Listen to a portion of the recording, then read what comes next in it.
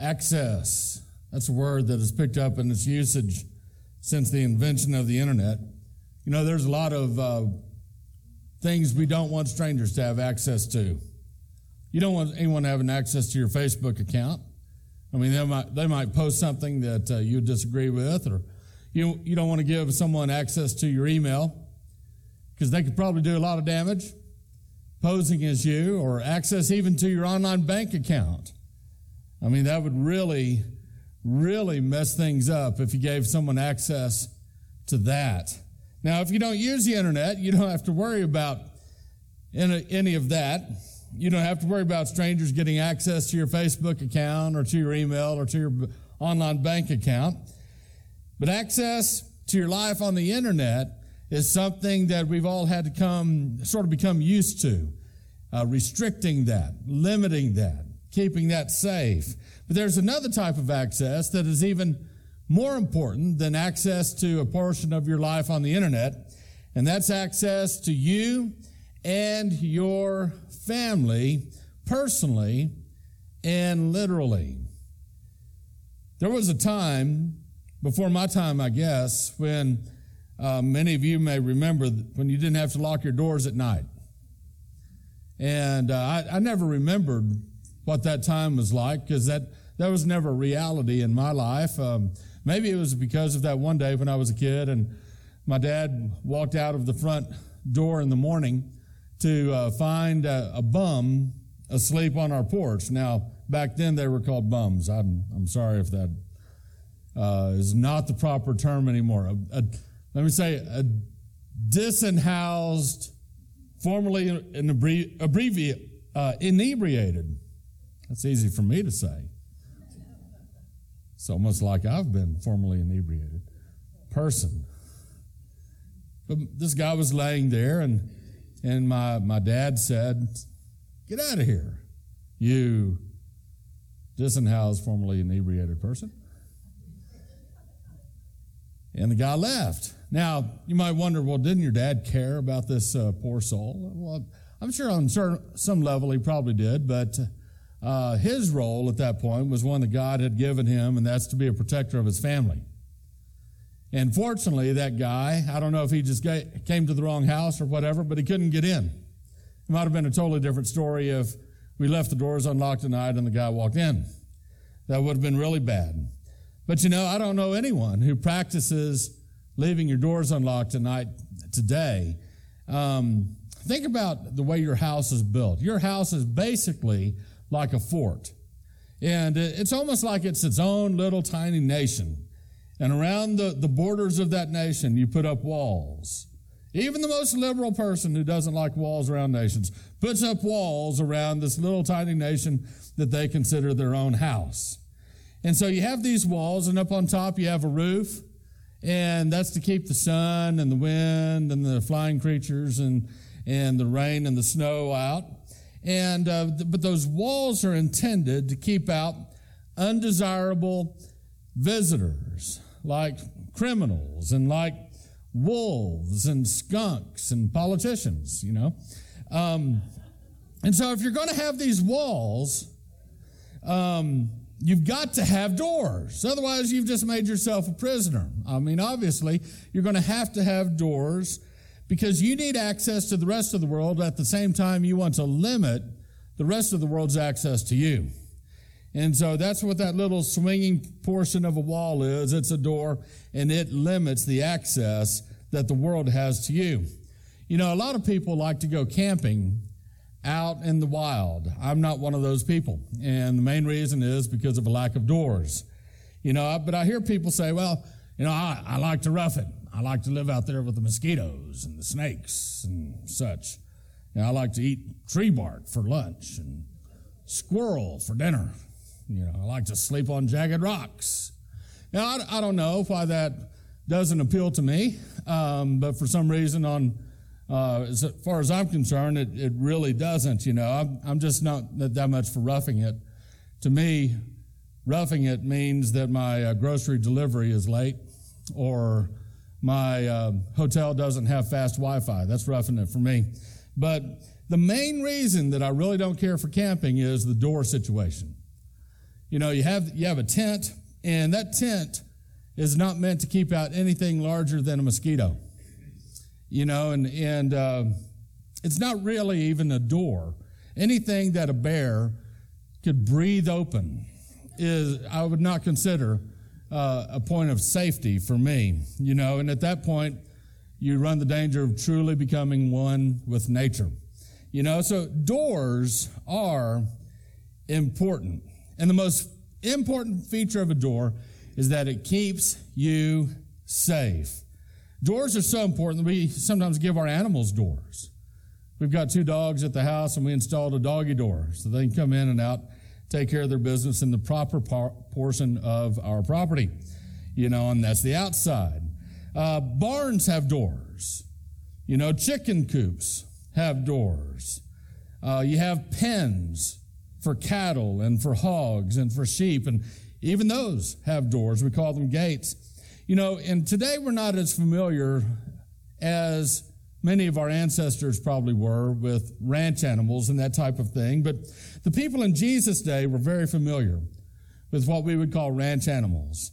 And the people of his day, the people that he spoke to, were just as familiar as he was with that. And I invite you to take your Bible and turn to John chapter 10. We're looking at the I am statements of Jesus. And the very first I am statement that we looked at was where Jesus said, I am the bread of life. And you think about bread and how universal that is, how important bread is to human survival. And you can imagine why Jesus would say, I'm the bread of life. And the second one was, I am the light of the world. And so you think about that. You think about how universal light is, how necessary light is. And then Jesus made a statement about being a sheep door. And that just doesn't seem to be on the same level as the other two, but I want to compel that with you. I want to compel you to consider that it is very essential. In John chapter 10, verses 1 and 2, Jesus said, Truly, truly, I say to you, he who does not enter by the door into the fold of the sheep, but climbs up some other way, he is a thief and a robber. But he who enters by the door is a shepherd of the sheep. You see, back in that day, unless there was a cave nearby, ancient Jewish sheepfolds would typically be a pen made of rocks, tall enough that the sheep would have difficulty climbing over. The rocks would make a continuous circle or a square with only one break in the rocks, and that would be the doorway. And the shepherd himself would stand or sometimes sit in the doorway. And sometimes at night, an assistant, a doorkeeper, would take his place so he could go get some rest. But the shepherd would come back in the morning, and he would lead his sheep out to pasture. In the very next verse, in John 10, verse 3, Jesus said, To him the doorkeeper opens. To the shepherd, the doorkeeper opens, and the sheep hear his voice. And he calls his own sheep by name and leads them out. So in the morning, when the shepherd returns, the sheep follow him. And I want you to consider what we're getting to soon in this passage. And it is that Jesus himself is that door. He, in fact, later says he is that shepherd. And so when the shepherd returns, the sheep follow him out of the pen. They follow the shepherd, but sometimes sheep don't always do that real well. Sometimes some sheep foolishly decide to go their own way. These are unwise sheep. Perhaps they've forgotten that the shepherd provides them safety. Maybe they've forgotten the shepherd won't take them to steep cliffs, or he won't take them to the abode of wild animals.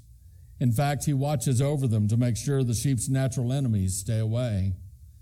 Perhaps the sheep that wander on their own have forgotten that the shepherd leads them to lie down by green pastures. He leads them beside quiet waters. When they go on their own, the pastures that those sheep go down are not quite as green. The grass has already been eaten over or trampled, but they don't know that because they're not following the shepherd. The waters that the wayward sheep find might be loud and swift and dangerous, and walking into waters that are too deep can make the sheep's wool heavy and actually drown the sheep. A sheep that goes its own way puts his very life in danger. But the shepherd, he is a good shepherd. He'll leave the 99 in order to find the one. He'll do all that he can to bring that wayward sheep back into the fold. You see, the shepherd knows the sheep, every one of them, and he knows them by name. Every single sheep is important. Every one.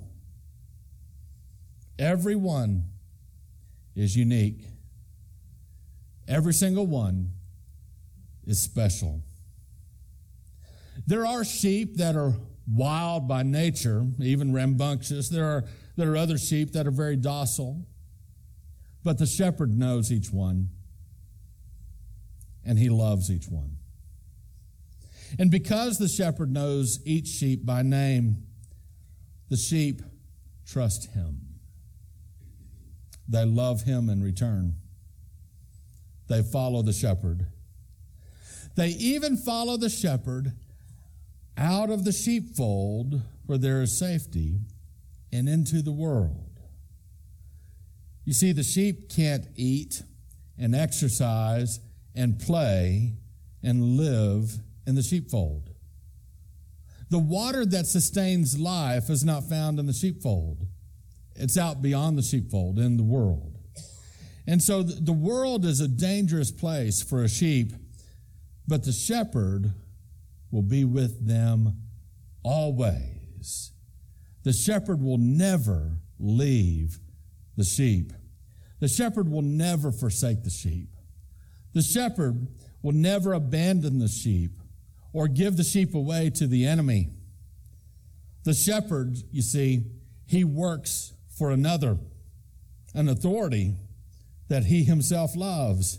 And every sheep that is given to the shepherd must be accounted for. And so the shepherd will lose none of them, even as he leads them out of the sheepfold and into the world. He will lose none. The very next verse in John chapter 10, verse 4, Jesus said, when he puts forth all his own, he goes ahead of them, and the sheep follow him because they know his voice. The shepherd never asks the sheep to go where he would not. He always leads them. And over the years, the sheep learn the voice of the shepherd. When they're young and they're new to the flock, they might not know the voice of the shepherd, but they watch the other sheep and they do what they do. But over the years, that young sheep will grow to know and to love the voice of the shepherd. And the sheep have one simple task, just one thing: follow the shepherd. That's it. It's not difficult. That's all the shepherd asks of his sheep. Follow me. You see, the yoke that the shepherd places on the sheep is easy, and the burden that he gives them is light. Just follow the shepherd. In verse 5, Jesus said, a stranger they simply will not follow, but will flee from him, because they do not know the voice of strangers. You know, this is the second time in this brief passage that we've read so far where Jesus has referenced false shepherds who are a danger to the sheep. And so these false shepherds, this idea of a false shepherd, it must be an important idea because Jesus keeps coming back to it. Jesus keeps comparing the true shepherd to the false shepherds. And some of the characteristics of false shepherds are these. False shepherds sneak into the sheepfold. They come in through another way. In verse 1, Jesus told us again that these false shepherds are those that do not enter by the door into the fold of the sheep, but they climb up some other way. That one is a thief and a robber. You know, a true shepherd will come to the sheep forthrightly. He's honest. He's authentic. He has nothing to hide. His agenda is the benefit of the flock.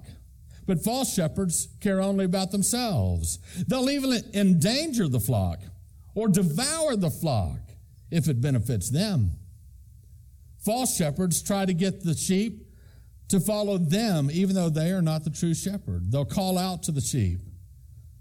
But the owner of the sheep, he has appointed his shepherd to oversee the flock. However, false shepherds see an opportunity to insert themselves and to lead the flock astray. They want their voice to be heard. But hopefully the flock will follow the true shepherd, and indeed the true flock will. False shepherds are thieves. Jesus said later in verse 10 that the thief comes only to steal and kill and destroy. False shepherds sneak into the flock because they are thieves. They try to get the flock to follow their own voice because they are thieves. False shepherds, in fact, do the bidding of their own master, but their master has an agenda that Jesus has now exposed: to steal, to kill, and to destroy. And so all those that are sheep, now that they know the agenda of the false shepherd, they know the importance of following the true one. You see, as much as we need to become aware of the tactics and the goals of false shepherds and false teachers and those that would lead us astray, the good news is found in verse 7. Jesus said, "Truly, truly, I say to you, I am the door of the sheep." It is Jesus himself who stands at the entrance to the sheepfold. And he doesn't just guard the door, he is the door. Jesus said in verse 9, "I am the door. If anyone enters through me, he will be saved, and he will go in and out and find pasture." Today, Jesus invites you to join his flock. The picture here is one of where you are, a lost sheep outside the safety of the sheepfold, that you are in eternal danger, that there are spiritual enemies that want to steal and kill and destroy you. They serve their master, the thief. But all you have to do is come to Jesus. He is the door of the sheep, and every sheep that comes to him, he will save. And if you enter through him, you will find salvation. You'll be able to go in and out and find pasture. This world offers you death. This world offers you destruction. This world offers you thievery. But Jesus offers you life. Jesus says in verse 10, "I came that they may have life and have it abundantly." This is the offer that Jesus has for us. He is the true shepherd. Are we willing to follow him?